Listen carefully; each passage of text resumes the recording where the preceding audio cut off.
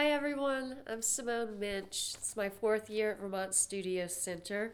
I attempt to come every year, and I'm going to read a piece that I actually wrote here a year ago called Wolf Cento. All night the wolves danced with their mutilated music, their shoulders shining, telegraphy of reflections in red mirror moons.